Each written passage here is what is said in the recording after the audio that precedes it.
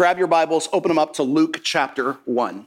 Luke chapter 1. If you don't have a Bible, there's a hardback black Bible underneath the chair in front of you. You can grab that one. And if you're using that one, we're going to be on page 856. Last week, we were in the middle of Luke chapter 1. And as Luke continued the narrative, we were at the home of Zachariah and Elizabeth, the parents of John the Baptist. And Mary had made this 70-mile trip south from Nazareth to the hill country outside Jerusalem to visit her relative Elizabeth. And as she comes into Zachariah and Elizabeth's home, she greets Elizabeth. Elizabeth hears it, and John the Baptist, filled with the Holy Spirit in the womb, praises God by leaping for joy. And then Elizabeth praises God, and then Mary praises God. And what we saw as we were looking at all of that is that the proper response to God's work in our lives is praise.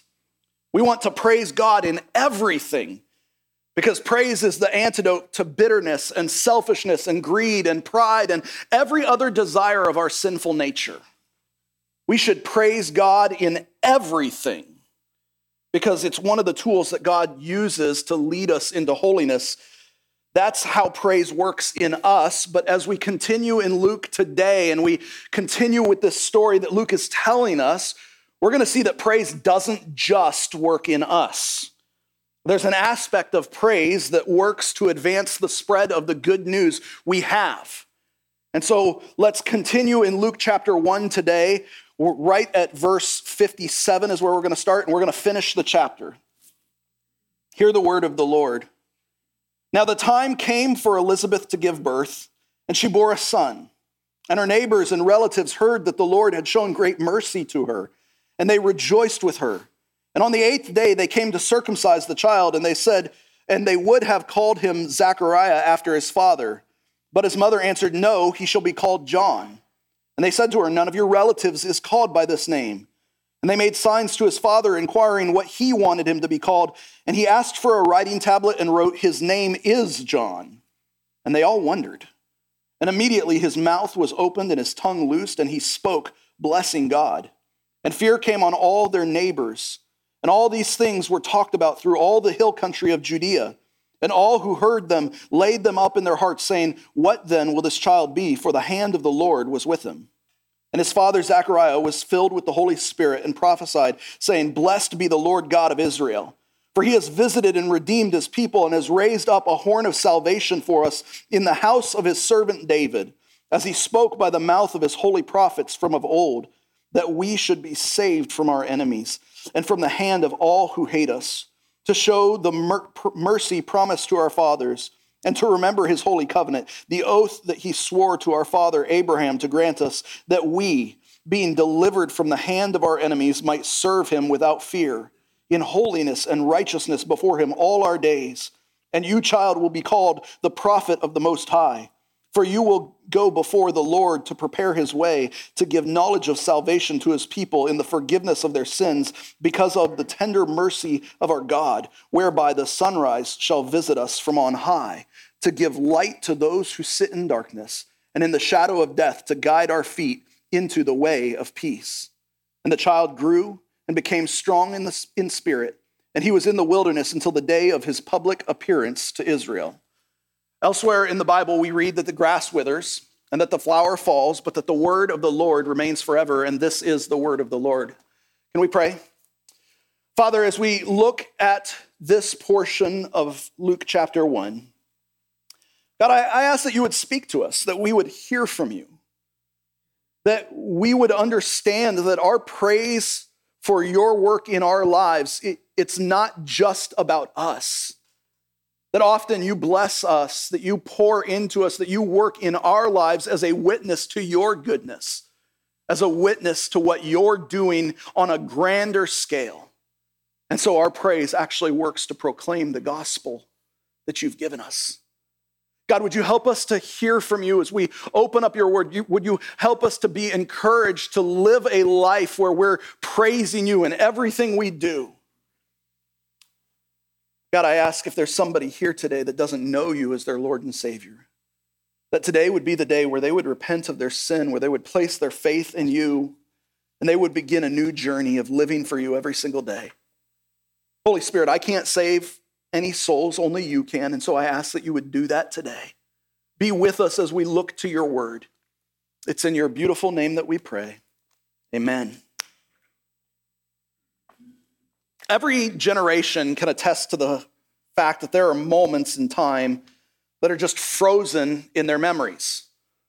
Moments where they heard news of an event, and because of that news, they will forever remember where they were and what was happening around them, what they were doing. These are the kind of events that tend to define a generation.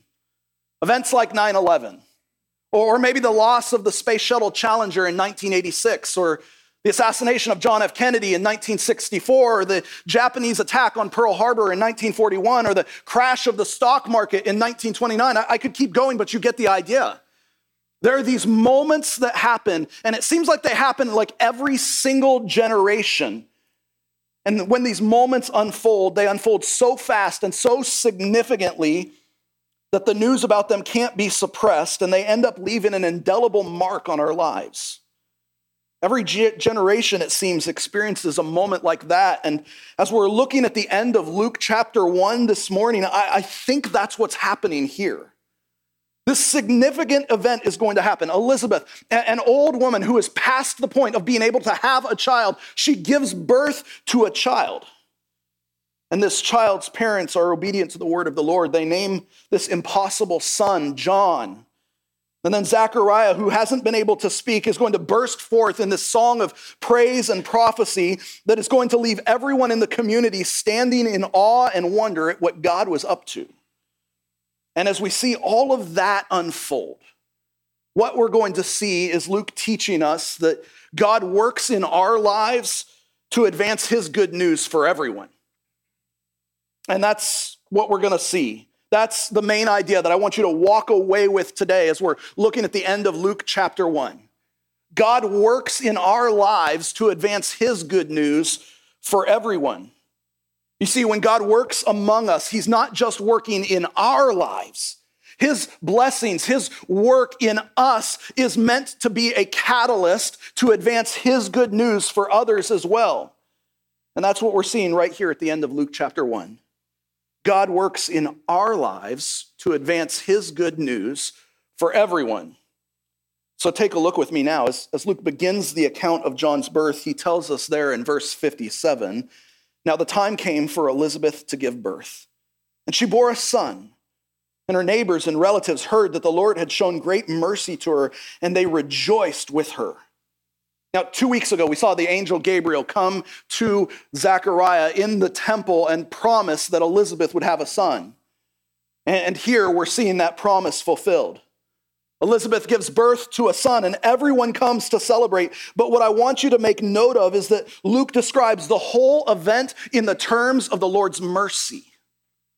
There in verse 58, he tells us her neighbors and relatives heard that the Lord had shown great mercy to her. God blessed Elizabeth personally. He extended his mercy to Elizabeth personally. I think sometimes we lose track of that. We read this portion of Luke's gospel, and as we do, we're seeing the bigger picture.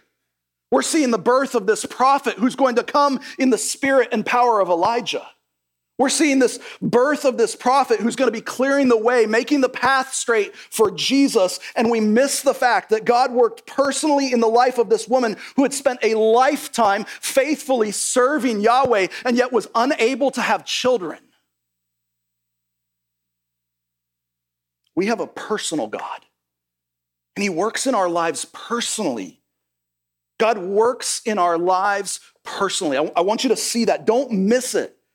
God showed his mercy to Elizabeth and Zechariah. He knew their hearts. He knew their hurts. He knew how they had struggled in this. And so he shows them his mercy.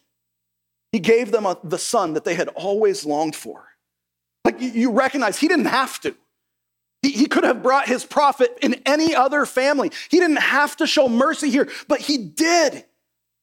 Because that's how God works. He works in our lives. He worked in the life of Elizabeth. He worked in Zechariah's life. And you need to recognize this. He's going to work in your life too. Personally. We have a personal God. As you're following him, he'll be at work in your life, and you should be on the lookout for that. Because as he works in your life and he blesses you and he does these things in your life, those blessings, they're never meant to terminate on you.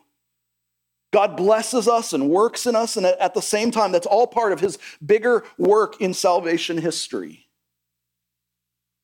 Now, sometimes when God blesses us, we're tempted to take the credit for it, though. We're tempted to think it's something that we've done for ourselves, and that blessing that we've received, that thing that's happened, we think that it's all about us and it's meant to terminate on us. And as we read this narrative here, you can see that there was this temptation for Zechariah and Elizabeth as well. Take a look at verse 59. The Bible says, "And on the 8th day they came to circumcise the child, and they would have called him Zechariah after his father." So what we're seeing here is all of Elizabeth and Zechariah's family and close friends were urging them to name this new child after his father, Zechariah bar Zechariah, Zechariah, the son of Zechariah. And what we should recognize is that while naming a child, a son, after their father is very common for us, it was not common for them. It happened from time to time, but that was the exception, not the rule. So here it seems all of this couple's friends and relatives want to honor Zechariah for finally giving Elizabeth this son that she has longed for. They're observing this great event that's happened in their lives, and they're wanting to give Zechariah and Elizabeth the credit for what God had done. This is an attempt to give the glory and honor that was due to God to Zechariah. But they don't fall into the trap. As we keep reading in verse 60, we see they are obedient to the command that had come to them from the Lord. Take a look. The Bible says, "But his mother answered, 'No, he shall be called John.' And they said to her, 'None of your relatives is called by this name.' And they made signs to his father, inquiring what he wanted him to be." Apparently, like they thought he couldn't hear either. Like, no evidence of that. They made signs to his father, inquiring what he wanted him to be called, and he asked for a writing tablet and wrote, "His name is John." And they all wondered. Elizabeth and Zechariah had received this command from the Lord via the angel to name their son John, and they're being obedient to that. Like first, the mom says, "Nope, his name is going to be John." And so what do the friends and relatives do? They go over to dad and they ask dad, thinking dad's going to overrule mom, but he's too smart to do that. So he says, "No, give me a writing tablet." And that writing tablet would have been like a board with wax on it, right? And so he gets this writing tablet, and what does he write? He says, "His name is John." It's already been decided. It's already been done. His name is John. Zechariah and Elizabeth are presented with this opportunity to take credit for what God has done in their lives, but they don't. Instead, they're just obedient to what God had told them to do. They name their son John. And in doing that, they help us to see that this personal blessing was part of a bigger plan. God's mercy towards Zechariah and Elizabeth wasn't just for them, and we know that because of what Luke shows us as we keep moving forward. So they obediently named their son John, and in that moment, two things happen. First, their obedience to the Lord's command gets everybody's attention. Look at how verse 63 ends right there. Luke tells us they all wondered. Everybody's seeing what's happening here. They see this miraculous event that's happened, and they're asking, "What's going on here? This is a big deal." God worked in the lives of Elizabeth and Zechariah, but he wasn't just working in their lives. He was grabbing the attention of everybody around them. And as Zechariah is obedient to the command he received from the Lord, we encounter the second thing that happened. He's able to talk again. Verse 64 says, "And immediately his mouth was opened and his tongue loosed, and he spoke, blessing God." But as we come to this point in Luke's account, we need to stop for just a moment, because the text, as it's laid out for us here, isn't really in chronological order. Luke tells us that Zechariah spoke blessing God there in verse 64. And then in verses 65 and 66, he tells us how everybody around them responded. And when we come to verse 67 and we take it down to verse 79, we see what Zechariah actually spoke. So what I'd like to do for a moment is just jump down to verse 67. Because Zechariah is going to sing this song of praise and prophecy. And as he does, we're going to encounter an example of how sometimes our praise can proclaim the gospel. That's what we're going to see here. Take a look. Verse 67. The Bible says, and his father Zechariah was filled with the Holy Spirit. Now, this is the fourth time now in just the first chapter of Luke's gospel that we're encountering the Holy Spirit at work in people's lives. And I told you last week that Luke is showing us all of this to help us see that this good news is for everyone. The Holy Spirit has been working in and through Mary and John in the womb and Elizabeth, and now he's filled Zechariah too. God is at work and moving in everyone here, which again is meant to help us see that this gospel that we're reading, this good news that we have, it's for everyone. It's for the simple and the wise. It's for the common citizen and the religious elite. It's for everyone. So Luke tells us there in verse 67 that his father Zechariah was filled with the Holy Spirit and prophesied. And then Luke is going to record this hymn of praise and prophecy that Zechariah sang. In the Greek, it's one long run-on sentence. But in this long run-on sentence, we find four aspects of the gospel laid out for everyone that's hearing it to receive. And as we look at this, they're worth noting. So first, as Zechariah praises God, I'd like you to see that he proclaims that salvation is available. Look at verses 68 and 69. He says, blessed be the Lord God of Israel, for he has visited and redeemed his people and has raised up a horn of salvation for us in the house of his servant David. Zechariah, his praise begins by acknowledging that God has made salvation available. He tells us that God has visited and redeemed his people. You see, our God is not some far off, uninterested, detached deity. He's personally involved as he comes to his people to redeem and ransom them, to pay the price for them and bring them back into fully reconciled relationship with himself. That's what Zechariah is praising God for right there. And the salvation that stirs Zechariah's praise is coming in the form of a mighty Messiah. You see, the horn was a symbol. He says that he's raised a horn of salvation, right? The horn was a symbol for strength for Zechariah. Like the equivalent for us today, we'd be thinking about like an Abrams tank, right? Or maybe you think about a nuclear-powered aircraft carrier. It's a symbol of military strength. And what Zechariah is saying here is that God has raised up this horn of salvation, this mighty salvation for his people. And then as he ties this to the Davidic dynasty, when he says that it's coming from the house of David, that makes it very clear that he's talking about a salvation that's coming from the Messiah that they had been waiting for. And this is key to understanding the reason why Zechariah is praising God in the first place. You can't miss this. This praise is not about his son, John. This praise is not because he's finally had the son he's been longing for. This praise is about the coming of the Messiah. The angel Gabriel gave Zechariah this glimpse of the bigger picture of God at work in salvation history while he was in the temple. And he knows that his son's arrival is paving the way for this Messiah's arrival. And that's where this praise is simultaneously prophecy. Because Zechariah is saying that God himself is stepping in to redeem his people. God himself will visit his people. He'll be among his people in order to redeem and ransom, to pay the price for them in order that they might be reconciled to God. So Zechariah is praising God because God has made salvation available. That's what his praise proclaims. Salvation is available, but as he continues to praise God, I'd like you to see that he also proclaims that God is faithful. Take a look, beginning at verse 70. Zechariah praises God because he has made salvation available as he spoke by the mouth of his holy prophets from of old, that we should be saved from our enemies and from the hand of all who hate us, to show the mercy promised to our fathers and to remember his holy covenant, the oath that he swore to our father Abraham to grant us.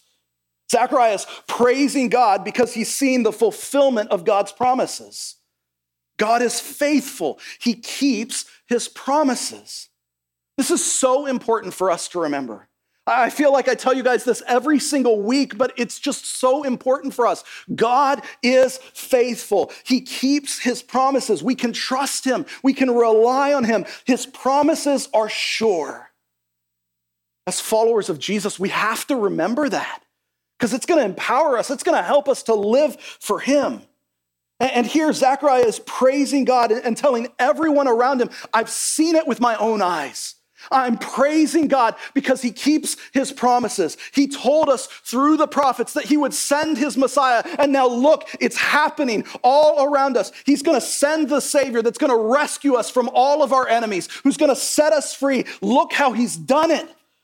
That's what this praise is proclaiming. It's proclaiming he promised to show mercy. He promised to remember the covenant that he made with us. And look, it's been accomplished. Zechariah's praise is proclaiming that God is faithful. He's faithful to keep his promises. He's faithful to bring about the salvation where we're set free to serve him. And that's the third aspect of Zechariah's praise, of the gospel that Zechariah's praise proclaims. It proclaims that we're set free to live for him. Take a look at verses 74 and 75. In his faithfulness, God has made salvation available so that we, being delivered from the hand of our enemies, might serve him without fear, in holiness and righteousness before him all our days. In the gospel, we find that we are set free to serve him. God's saving work accomplishes what we cannot accomplish on our own. It defeats our greatest enemy, sin. It sets us free to serve the Lord without fear of punishment, without fear of God's wrath. It sets us free to walk with him and serve him and live for him in holiness and righteousness every single day. This is why the praise of God should be central in our lives, because we're proclaiming that we've been set free, free to live for him, free to serve him, free to make much of his name. We're free. The gospel proclaims that when we repent of our sin, when we place our faith and trust in him, sin no longer has claim on us. Our enemy has been defeated. And this is so powerful for us. Because I think sometimes we lose track of this. Sometimes we lose track of the fact that in Christ we've been set free. We still allow the enemy to come at us. We still allow past sin that God has forgiven. We allow that past sin to hold us back from walking in the freedom that Christ has given us. But in Christ, we've been set free. Jesus said himself in John 8:36, if the Son sets you free, you are free indeed. And that means when the accuser comes at you and says, look at you. Look at all the ways you failed God. Look at all the ways you have sinned against God. You have rebelled against God. You can't serve him. You can't follow him. You're not worthy. When the accuser comes at you and says those things to you, you're able to turn back to him and say, no, in Christ I've been set free. My sin has been forgiven. I'm able to walk with him and serve him and live for him every single day. He doesn't remember that anymore. I've been made free. This is so important for us. It's such a powerful reminder that we need every day in Christ. We are set free to live for him. You don't have to walk in fear. You don't have to walk around weighed down by the thousands of ways that you have failed God, that you have sinned and messed up in the past, because he's forgiven that sin if you've repented of it. And that means you're free to live for him. And if we can just take hold of that, if we can make that personal, it will change your life. Zechariah's praise here proclaims that we are set free to live for him. But as we come to the final 4 verses of this song of praise and prophecy, we see Zechariah turn to his newborn son and speak a word of prophecy that reminds us that in the gospel, we have hope. We have hope. He says, "In you, child, will be called the prophet of the Most High. For you will go before the Lord to prepare his way, to give knowledge of salvation to his people and the forgiveness of their sins, because of the tender mercy of our God, whereby the sunrise shall visit us from on high, to give light to those who sit in darkness, and in the shadow of death, to guide our feet into the way of peace.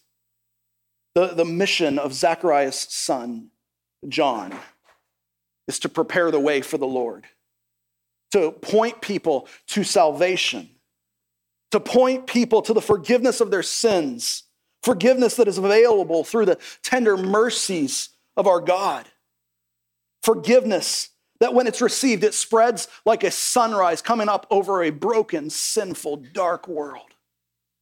John's mission is going to be to prepare the way for the Messiah, for Jesus, who's going to bring salvation to the world.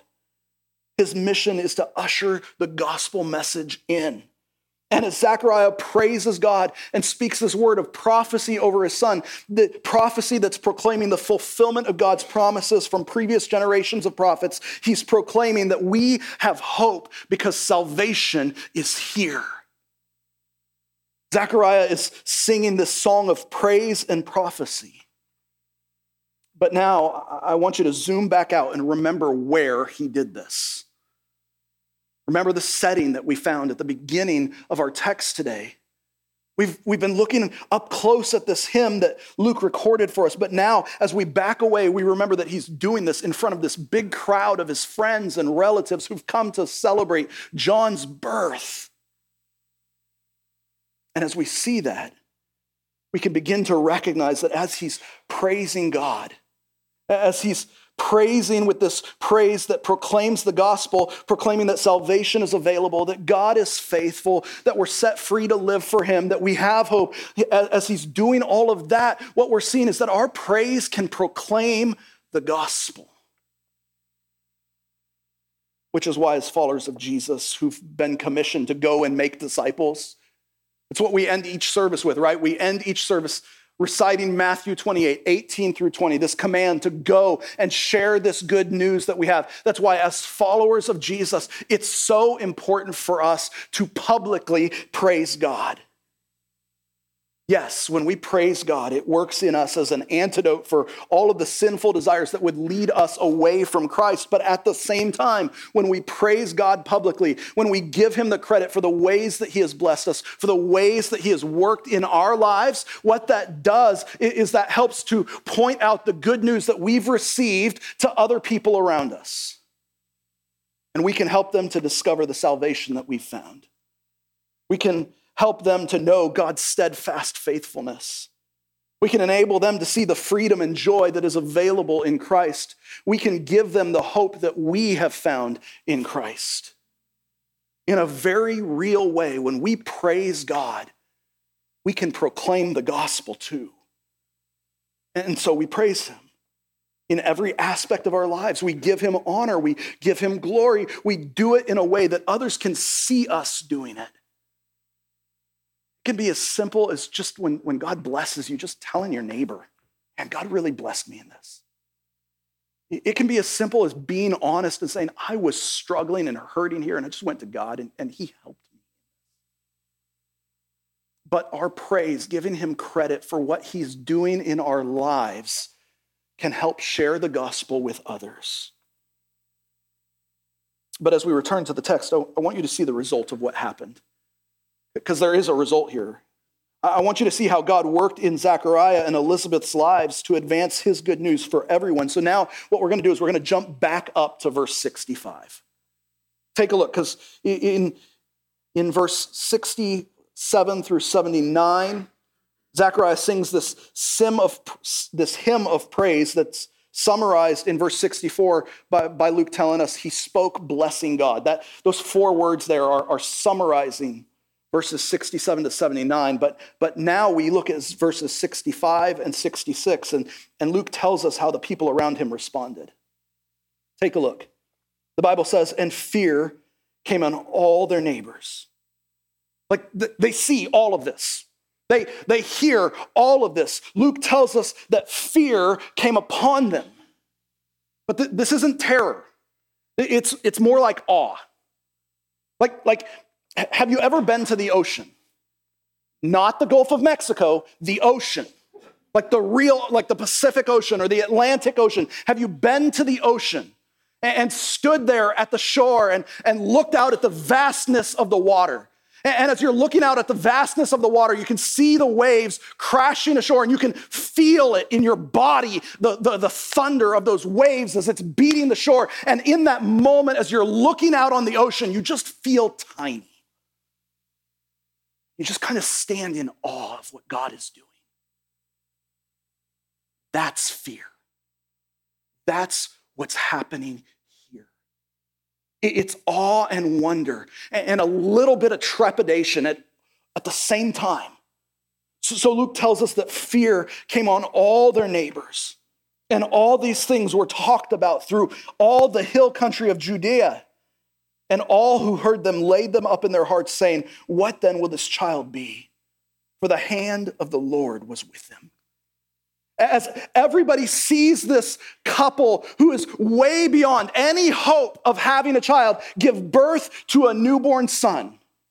As all these people hear Zechariah, who for the last 9 months and change hasn't been able to talk, as they hear him start blessing and praising God in this moment, hearing the gospel, they're filled with amazement and wonder and awe as God works in the lives of this family.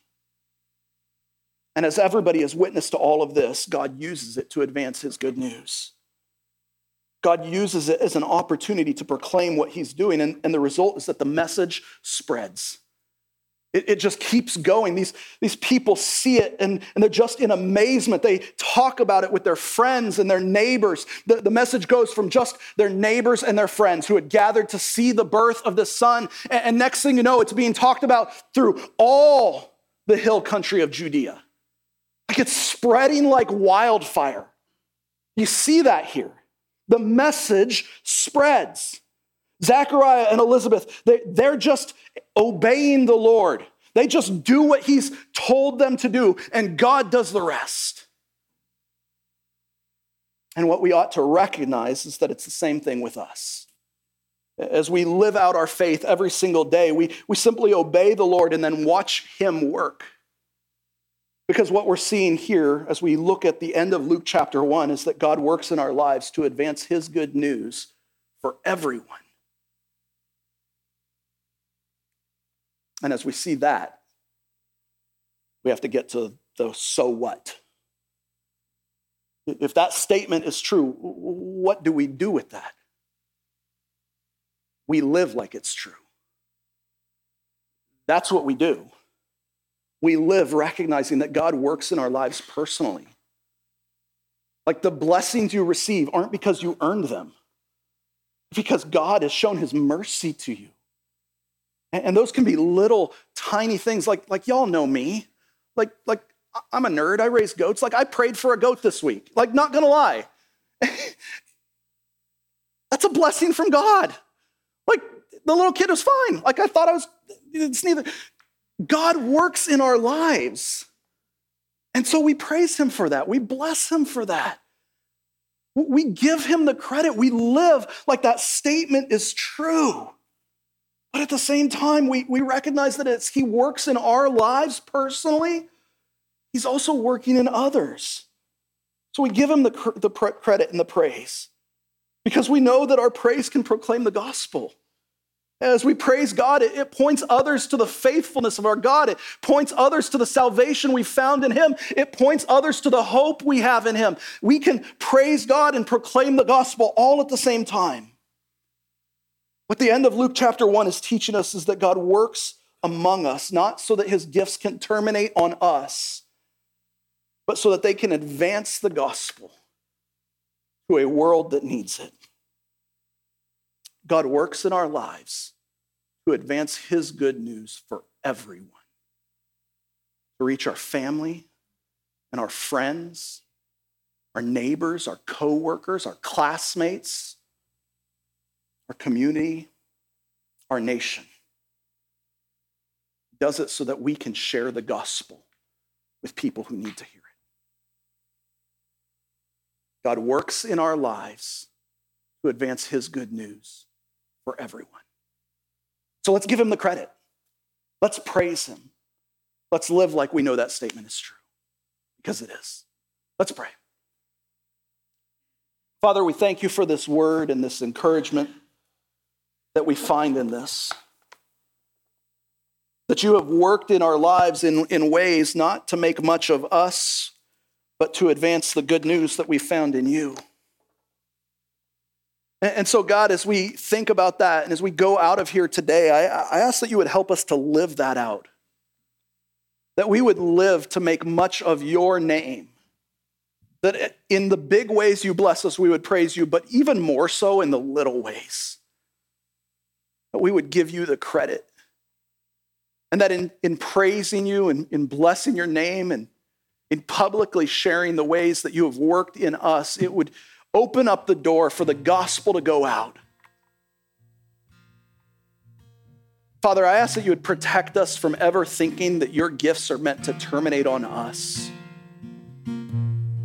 Help us to see that in everything we have been blessed to be a blessing. You loved us so that we can love others.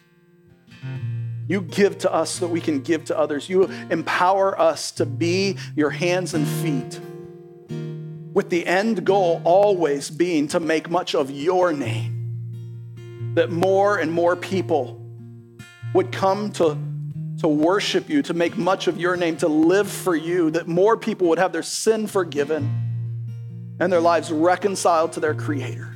And so, Father, I ask that you would help us to do that in everything. Help us to live more like Jesus every single day. Today, tomorrow, throughout the week, the month, and the year. We thank you for your word, Lord Jesus. It's in your beautiful name we pray. Amen.